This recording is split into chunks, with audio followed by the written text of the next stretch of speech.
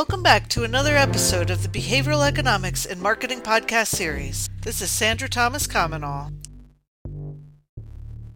In this episode, we will be talking about leading through flow theory. So what is flow theory? Coined by psychologist Mihai Csikszentmihalyi, the concept of flow is a mental state in which a person performing some activity is fully immersed and is so involved in the activity that nothing else seems to matter. The experience is so enjoyable that people will continue to do it, even at great cost, for the sheer sake of doing it. Flow is characterized by the complete absorption in what the person is doing that they even lose their sense of time. For example, flow is most often associated with creative activity, but can be applied across many disciplines, including education, video games, sports, and in the workplace. Imagine engaging in a challenging athletic activity, such as a hike.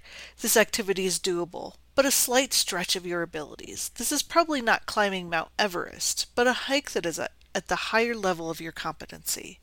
Flow is sometimes described as in the zone. Reaching that state of flow allows an athlete to experience a transformation in their sense of time, a loss of self-consciousness, and a sense of mastery in their performance. So let's apply it to marketing leadership. Leading through flow theory. Leaders want to introduce flow theory in the workplace because employees who achieve the state of flow are more efficient, experience more growth toward emotional complexity, have greater intrinsic motivation, have increased engagement and performance, become more creative, learn new skills, and, most of all, people in a flow state enjoy what they are doing more. Research also suggests that flow states are linked to increased levels of happiness, satisfaction, and self-actualization. And flow has been described as the secret to happiness. Characteristics of flow. Researchers Jean Nakamura and Csikszentmihalyi identified the following 6 factors as encompassing an experience of flow. 1. Intense and focused concentration on the present moment.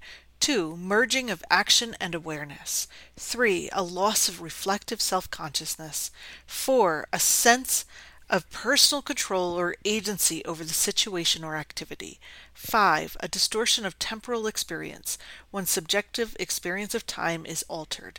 6. Experience of the activity as intrinsically rewarding. Conditions of flow. The following 7 conditions have to be met for flow to be present. Number 1, knowing what to do. 2, knowing how to do it. 3, knowing how well you are doing. 4, knowing where to go if navigation is involved. 5, high perceived challenges. 6, high perceived skills. 7, freedom from distraction.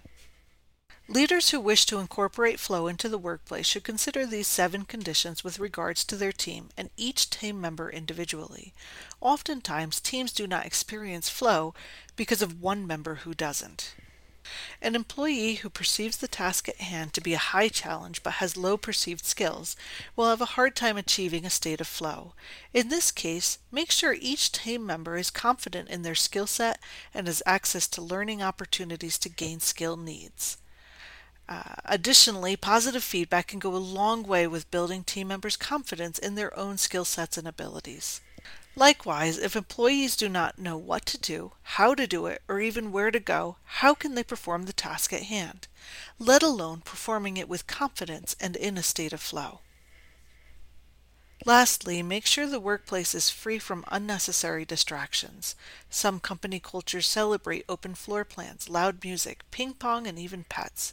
Though these perks sound great, they can be more of a distraction, keeping employees from truly engaging with the task at hand. Wrapping it up, understanding how we as humans make decisions is an important part of marketing and leadership. Behavioral economics is the study of decision making and can give keen insight into employee behavior and help to shape your leadership style. Flow theory is a mental state in which a person performing some activity is fully immersed in the task at hand. Leaders who wish to incorporate flow into the workplace should consider these 7 conditions with regards to their team and each team member individually. In this episode, we discuss the characteristics and conditions of flow and how to implement it in the workplace. If you are enjoying this podcast, give me a shout out, like it, share it, follow it, and review it.